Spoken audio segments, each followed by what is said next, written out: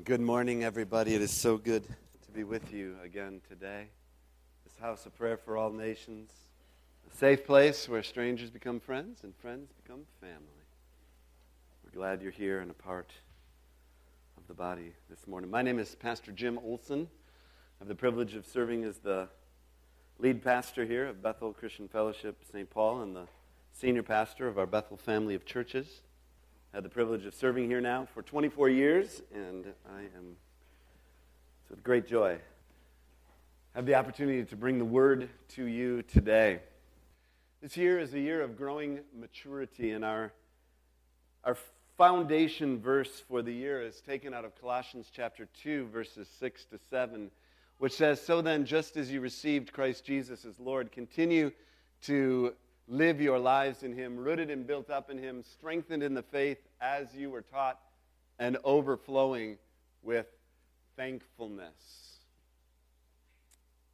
And as you can see from the pictures that we have in the banner and our bulletin cover here for the year, you can notice the picture here of that tree, and it is a picture that I've been praying into all year. In fact, prayed into it again this morning as we were here at pre-service prayer.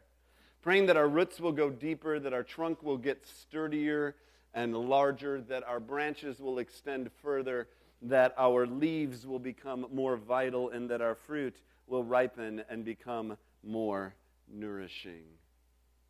This is the call of the Lord upon this house this year.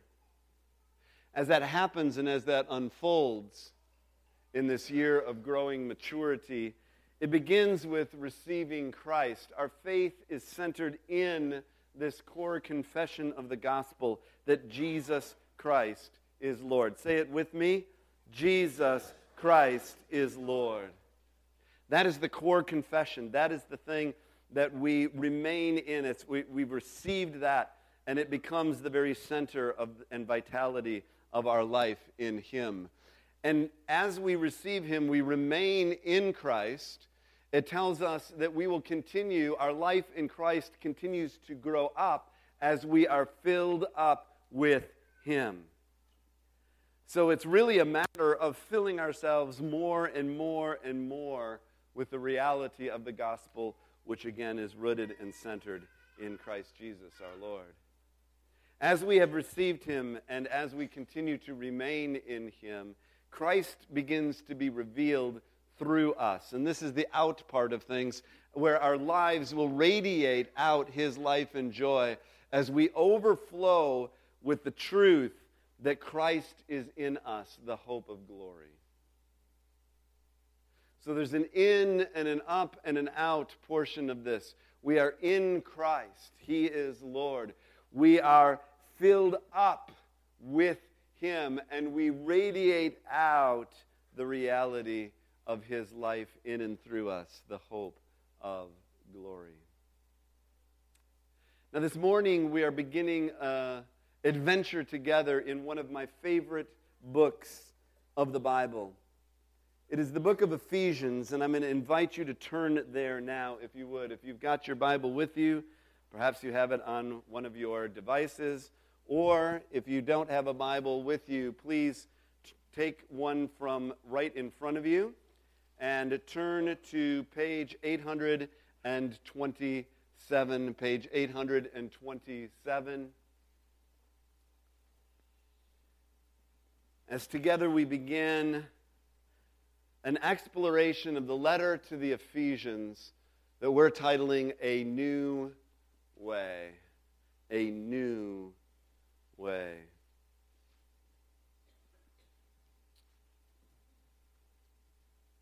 The letter, appropriately enough, begins in chapter 1 with the first two verses, which are Paul's greeting, which gives us some insight into the book that is going to come before us. It says, "Paul, an apostle of Christ Jesus, by the will of God, to God's holy people in Ephesus, the faithful in Christ Jesus. Grace and peace to you from God our Father and the Lord Jesus Christ." Paul, an apostle of Christ Jesus, by the will of God, to God's holy people in Ephesus, the faithful in Christ Jesus. Grace and peace to you from God our Father and the Lord Jesus Christ. Now let me just do a very, very, very brief flyover here of the book of Ephesians, the letter to the Ephesians. First of all, we note right up at the top that the writer here is the Apostle Paul.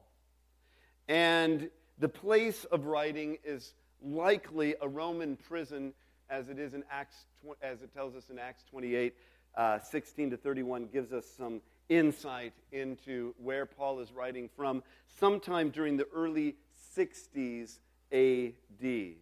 The context is to the church at Ephesus, but also the churches surrounding there in Asia Minor. So there's a broader context. This is a letter that was most likely shared and given and went from place to place and was a circular letter that went to many, many different churches. In fact, there's some, just when you read the book of Ephesians, you'll notice, unlike, for example, Romans, where there is person after person listed, here in Ephesus, there's not so much of those personal, specific types of greetings, because likely, again, it was going out to a broader audience.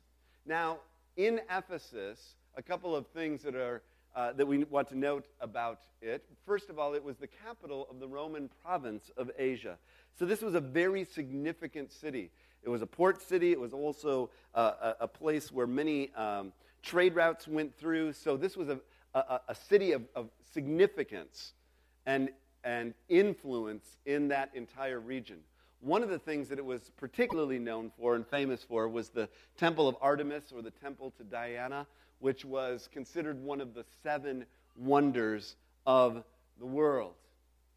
In fact, it was that temple and the gospel that collided in Acts chapter 19. You have that famous confrontation between Paul and the temple shopkeepers, where the gospel begins to go out. People begin to bring their idols and all of other kinds of things, and they begin to burn them. And the shopkeepers and those, whenever you start hitting people in their pocketbook, whenever you speak to power about economic kinds of things, oftentimes there is a very strong reaction to that, and that was certainly the case here. And if you read the book of Acts, you will see and you can watch that confrontation unfold there. And then just after that, there is Paul's farewell to the Ephesian elders, and it's very moving. There's obviously intense relationship that's taken place between Paul, this church, and the church in the region. And so I would encourage you to read in the book of Acts for some background on this. The Bible didn't, here again, let me just say it again. One of the beauties of the Scriptures is it didn't sort of float in, sort of disconnected from any kind of earthly reality. The Bible is intensely practical, intensely human in the sense that it is contextualized into the lives of real people who lived in real history at real times. And so it's not sort of just nice sayings and writings. It's actually lived life, and therefore it has even greater impact and influence and connection to our lives. Finally, the concern here that Paul is really getting at in the book of Ephesians, if you want to call it a concern, his focus, the thing that he's really after is to expand our horizons of understanding about God's purposes. And he does that through this theme of a new way, which we're going to look at and begin this morning. Today I've entitled the message, A Blessed Life. And we're going to be looking at Ephesians chapter 1, verses 3 to 14. And I'm reading from the New International Version here, which is the same version that you have in the Pew Bible in front of you. You may have another version of the Bible, that's fine. But if you just listen along with me now as we read through these verses together, and I'm just going to read them out for you. And one of the things that you won't take note of in the translation you have, but is true in the original Greek, and so it's kind of important to just get this, is that these verses are one continuous sentence. It's like Paul puts his pen down and just can't stop writing. So there is no, in the original, there is no punctuation marks. There's no sentences other than it's one long sentence. Listen to it. Praise be to the God and Father of our Lord Jesus Christ, who has blessed us in the heavenly realms with every spiritual blessing in Christ. For he chose us in him before the creation of the world to be holy and blameless in his sight. In love, he predestined us to be adopted as his sons through Jesus Christ in accordance with his pleasure and will, to the praise of his glorious grace, which he has freely given us in the one that he loves. In him we have redemption through his blood, the forgiveness of sins in accordance with the riches of God's grace, that he lavished on us with all wisdom and understanding, and he made known to us the mystery of his will, according to his good pleasure, which he purposed in Christ, to be put in effect when the times will have reached their fulfillment, to bring all things in heaven and on earth together under one head, even Christ. In him we were also chosen, having been predestined according to the plan of him who works out everything in conformity with the purpose of his will, in order that we, who were the first to hope in Christ, might be for the praise of his glory. And you also were included in Christ when you heard the word of truth, the gospel of your salvation. Having believed, you were marked in him with a seal, the promised Holy Spirit, who is a deposit guaranteeing our inheritance until the redemption of those who are God's possession, to the praise of his glory. Whew. Now, what I'm proposing to do in the next 20 minutes or so is to unpack that. I want you to imagine in your mind for me that you have a small child or a small grandchild. Imagine with me Fiona, my granddaughter, who's 18 months old. And we're going to see a parade. We're going to see a circus parade. And she's never had the experience of going to a circus or much less to a parade. But as we're going, we come to this place where there's a fence. There's a wooden fence, and we can hear the parade going by on the other side. And there's a little knot hole in the fence, and I put Fiona up and tell her, look through the knot hole.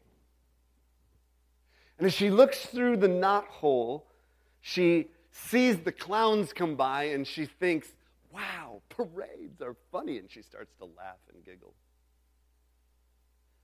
And then come the lion and the tigers, and as it's coming by, it roars, roar, and she goes, woo, parades are scary. And then the band comes by. Todd's there playing the tuba. And she goes, parades are thrilling. And then the float goes by, and the beautiful ladies, and all of the flowers, and the beauty.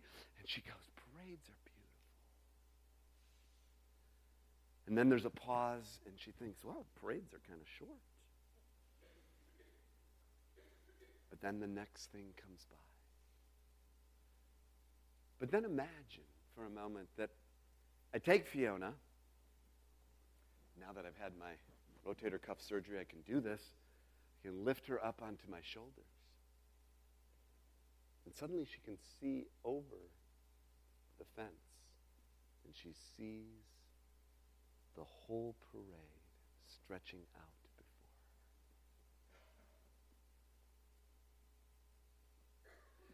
her. 1 Corinthians 13, Paul says, to paraphrase, we see through a knot hole. We see through a knot hole.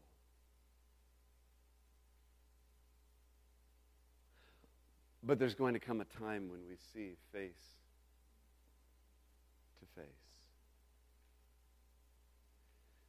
So today and in this study, what I would like and intend to do for us is my desire is to lift our eyes up from that knot hole that typically we find ourselves looking through, And I would like us to see and expand our vision beyond what we see right now to experience the fullness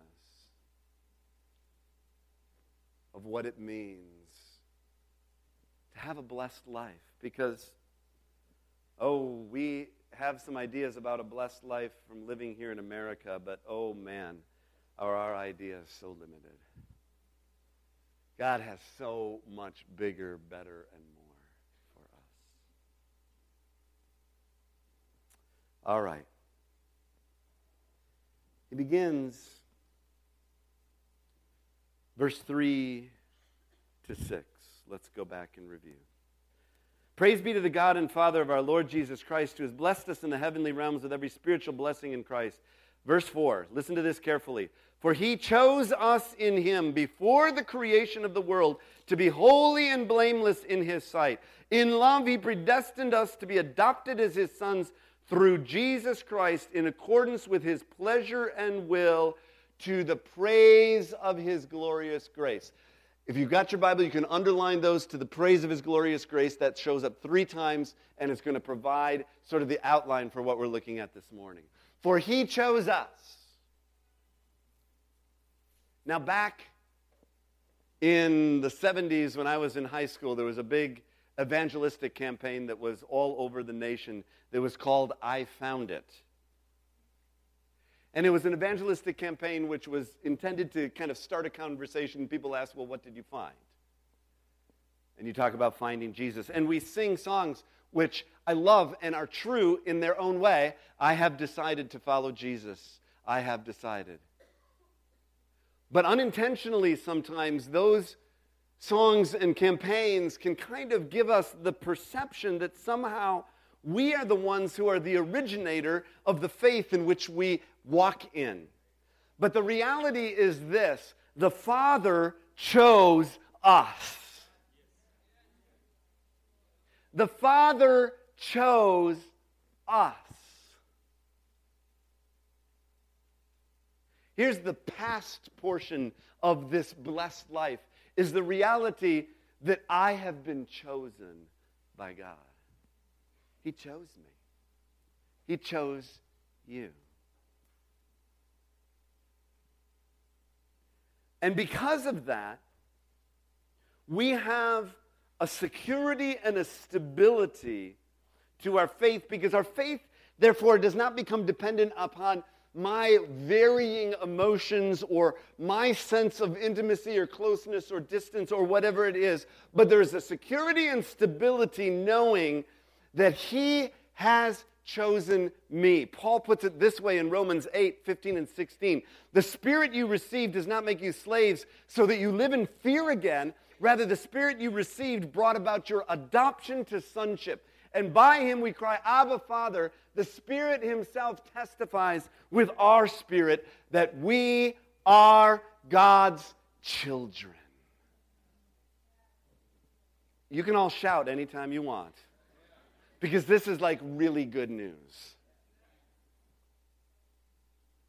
Now this morning I couldn't possibly try to unpack for us all of the millennial, I mean, it's not just centuries, it's millennial of conversation around the issue of God's sovereignty and our free will. But let me give you a picture to help that helps me, because in some ways I'm a very practical theologian. Okay? So imagine that you're riding in the back of a pickup truck. Some people believe that the back gate of the pickup truck is open and you can fall out of the truck. Other people believe that the back gate of the pickup truck is closed and you can't fall out of the truck. But whether the back gate is open or shut, let me tell you this: the safest and best place to ride is as close to the cab as you can get.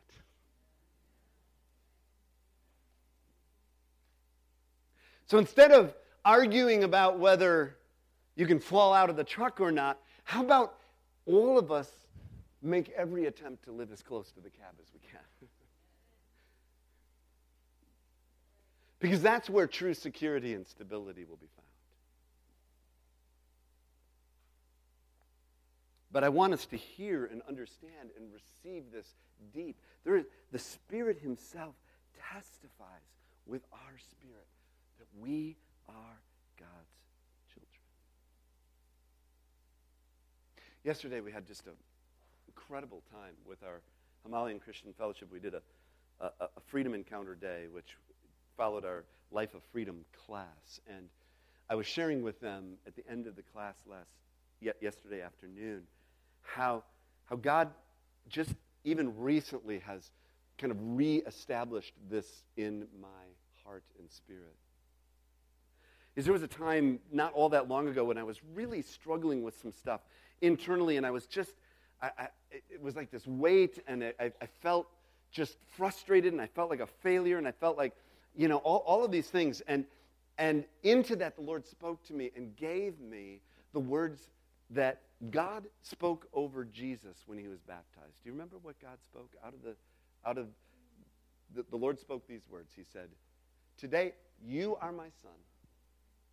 I love you. I delight in you. I am your father." And so for days and days, sometimes many times a day, I would just rehearse to myself this truth. I am your son. You love me. You delight in me. You are my father. And it was like it was just this incredible shift that took place. So perhaps you need to hear that this morning, the reality that you are his child. He loves you. He delights in you. He's not just like putting up with you. He's like really happy about you. And he's your father.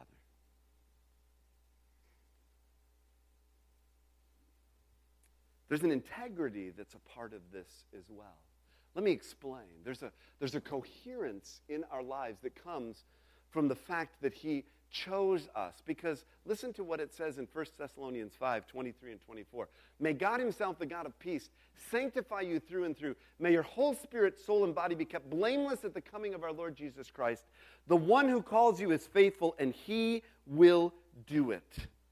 In other words, what I want you to hear this morning afresh today is this whole issue of sanctification. So there is salvation that comes, and then sanctification is the process of becoming more and more like him. Because it says here in Ephesians 1 that we are to be kept, for he chose us before the creation of the world to be holy and blameless in his sight. And is that going to come by me gritting my teeth and saying, okay, today I'm going to be more holy than I was yesterday. I'm going to be more blameless than I was yesterday. And I would submit to you that it is not going to come through that, but it will come as you yield yourself more and more and more to the Spirit of God, who is faithful and who will work out his plan and purpose in your life. When you yield and submit yourself to him. He does help us become more holy, more whole. When you hear holy, think whole. And blameless, transparent, vulnerable, true.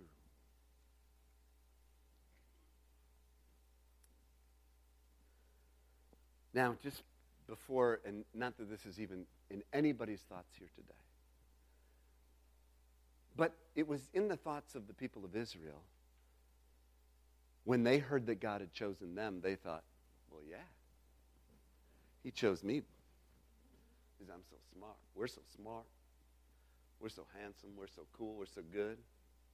We got so many talents. Why wouldn't he choose me? He'd want me on his team, right? But the weight of the reality of his choosing us should bring us to a place of our knees. Because it is by grace that you have been saved. Through faith. This is not from yourselves. It is the gift of God, not by works, so that no one can boast. None of us stand before God and say, yep, I'm glad you chose me. I'm so cool, I'm so good. No, it's, oh God, I have no boast other than in you. Do you get this? Do you see this? Let the weight of the reality of his choosing of you rest upon you in all of its beauty, in all of its mystery, in all of its complexity. But respond in a place of humility and submission to say, yes, you have chosen me.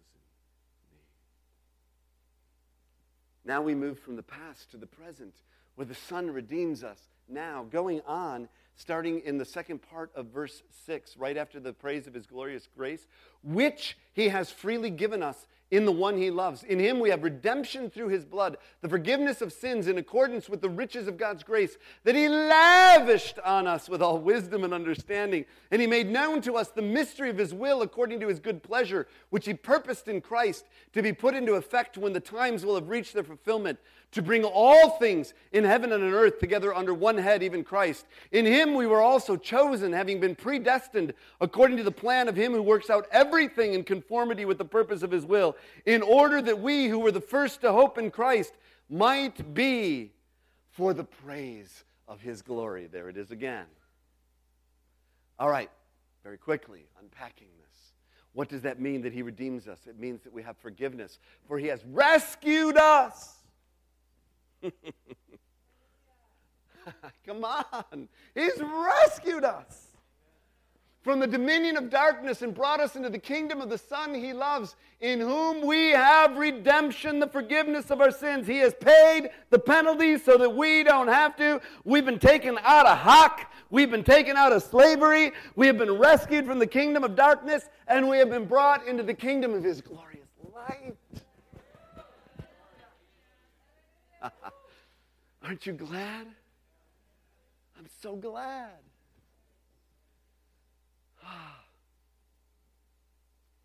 Man, get your eyes up. Beyond the knothole, come on. See what it means. It means there's revelation. What does that mean? To them, God has chosen to make known among the Gentiles the glorious riches of this mystery, which is Christ in you, the hope of glory. Because of his redemption, we have revelation of something that is bigger and better and broader and larger than anything that we could have ever dreamed up ourselves. I hope that we just keep growing in revelation of his goodness. We have reconciliation. This is a part of that redemption, is reconciliation. This is part of the core of who we are as a body, called to be a house of prayer for all nations.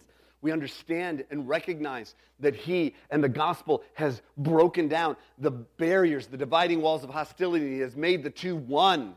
He has brought us together. As it says in Colossians 1, for God was pleased to have all of his fullness dwell in him, and through him to reconcile to himself what? Oh man, that's pitifully poor. Come on, say it. He has come to reconcile to himself all things. Whether things on earth or things in heaven, by making peace through his blood shed on the cross. He reconciles people. He reconciles systems. He reconciles all of creation. All things ultimately find their order and reconciliation in him.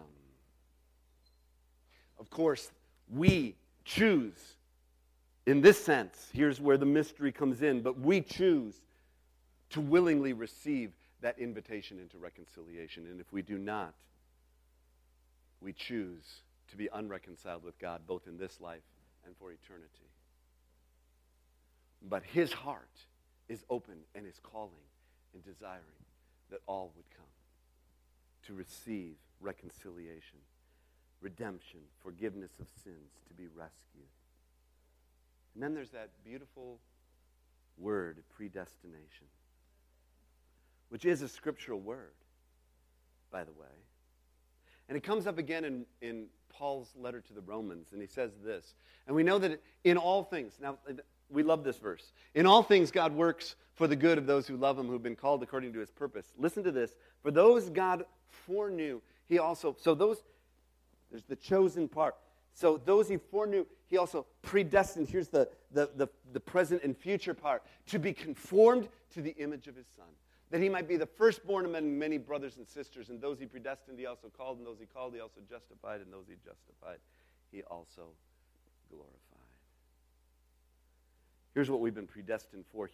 Predestination means there is a purposefulness about our lives. We're not just simply occupying space and air here. You're not just breathing air and occupying space. God has a purpose for your and my life and for our life together as a body. And the purpose, the predestination, the destination that he is moving us towards is to be conformed to the image of his Son. To be more like Jesus. And when we become more like him, it's a beautiful and powerful thing. Which brings us to the third point of the future here. The Spirit seals us forever. The Father chose us. The Son redeems us. And the Spirit seals us forever. Come back to the scripture after the praise of his glory. Verse 13. And you also, say me too. Come on, say me too. You also were included in Christ when you heard the word of truth, the gospel of salvation, having believed. So there's your faith in response to his grace.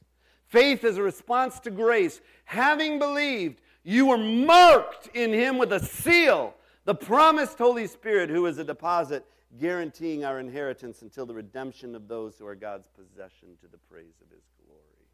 There is an assurance of that which is present now is going to be. All right, I'm going to just mortify them right now. But we have a newly engaged couple here, Ben and Sarah. So stand up for a second. All right, Ben and Sarah. Okay, stand up right here. All right, wonderful. Yeah, all right. So, Sarah, what do you got on your finger there, dear? Your engagement. Yeah, she came up to, I love newly engaged couples. Well, hi, Pastor. It's so nice to see you this morning. So, and there's always a big smile, all right? And there's always a guy there with a big smile, all right? Yeah, it's a beautiful thing. So, that engagement ring is a seal. It's a promise that Ben's made to you. So, you're not married yet, but you are going to be married, and you have faith and confidence that, in fact, that is unfolding, right? You can sit down. Thank you, guys. That's the assurance. Yeah. Woohoo! So, we've got the engagement ring, people. We got the papers that say, you got a place, you've got a home waiting for you. You have this assurance because you are his children, his sons, his daughters. God sent the Spirit of his Son into our hearts, the Spirit who calls out, Abba, Father. So you are no longer a slave, but God's child. And since you are his child, God has also made you an heir. And that's the inheritance that we have. For if we are children, Romans 8:17, then we are heirs, heirs of God and co-heirs with Christ. Indeed, if we share in his sufferings, and also that we may share in his glory. We have an inheritance. We have been sealed. We are not only here for this tiny little dot on the space-time continuum, but we will live for eternity with him. Forever. Forever and ever and ever. Hallelujah! Hallelujah! This is a parade that never ends. It's the parade of his goodness and grace and glory. So, let me conclude with this truth. A blessed life is lived for the praise of his glory. That's what a blessed life is lived for. It isn't about having bigger mansion here on earth or better looking cars or more beautiful clothes or whatever it is, or even more degrees is good and all wonderful. All those can be, lovely temporal things. But ultimately a life that is blessed is lived to the praise of his glory. To the praise of his glory. As it says in 1 Peter 2, 9 and 10, worship team, come on up. You are a chosen people, a royal priesthood. You're chosen, a royal priesthood, a holy nation, God's special possession. He owns us, and it's a great thing. That you may declare the praises of him who called you out of darkness into his wonderful light. Listen, people, once you were not a people, but now you are the people of God. Once you had not received mercy, but now you have received mercy. Aren't you glad? And aren't you, I just want you to walk away motivated in your heart and spirit to recognize that your life has purpose, and the purpose is for the praise of his glory. Because there's no one else on earth like you. There is no one else who can reflect his character in just the way that you do. There's no one else that can influence those around you like you can, because you alone inhabit the place that you inhabit here on this earth. And your life has meaning, and your life has significance, because you have been chosen by God and redeemed by the Son and sealed by the Holy Spirit forever. So stand up to your feet and praise him with me now as we close here with 10,000 reasons to give him honor and praise forever. Glory his name. Come on. Hallelujah. Hallelujah. Just open your hands to receive the benediction. Hallelujah. Hallelujah. Oh Lord. Father God, we are so thankful, oh God, that you choosing us, Father God. And your word said, Lord, we are special possession. We are special. Father, thank you. Thank you for your goodness. Thank you for your love. Thank you, Lord, for everything that you are to us. Thank you, Lord, for the gift of salvation. Thank you, Lord, for the gift of forgiveness. Thank you, Lord, for the hope that we have in you. And thank you, Lord, for choosing us as sons, Father God. And thank you, Lord, for we have our inheritance in you, oh Jesus. Lord, we bless you this morning for your word. The word of truth, the word of life, the word of hope. Praise your name, Jesus.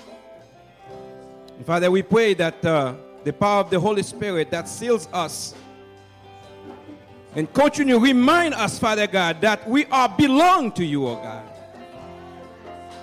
We praise you. We thank you, Lord. And Father God, we pray as we're leaving this place, we ask the Lord, the God who loves us, may your blessing go with us, Father God, as we depart from this place, Father God, or to the place of work, to the place of wherever we are going, Father God, and all, Lord, to the place of eternity. We pray, Father God, that the power of Jesus, who's alive, that rests in us, may the seal of the Holy Spirit renewing in our heart today and strengthening us to the day that we will face you face to face. In Jesus' name, amen. Go in his blessing.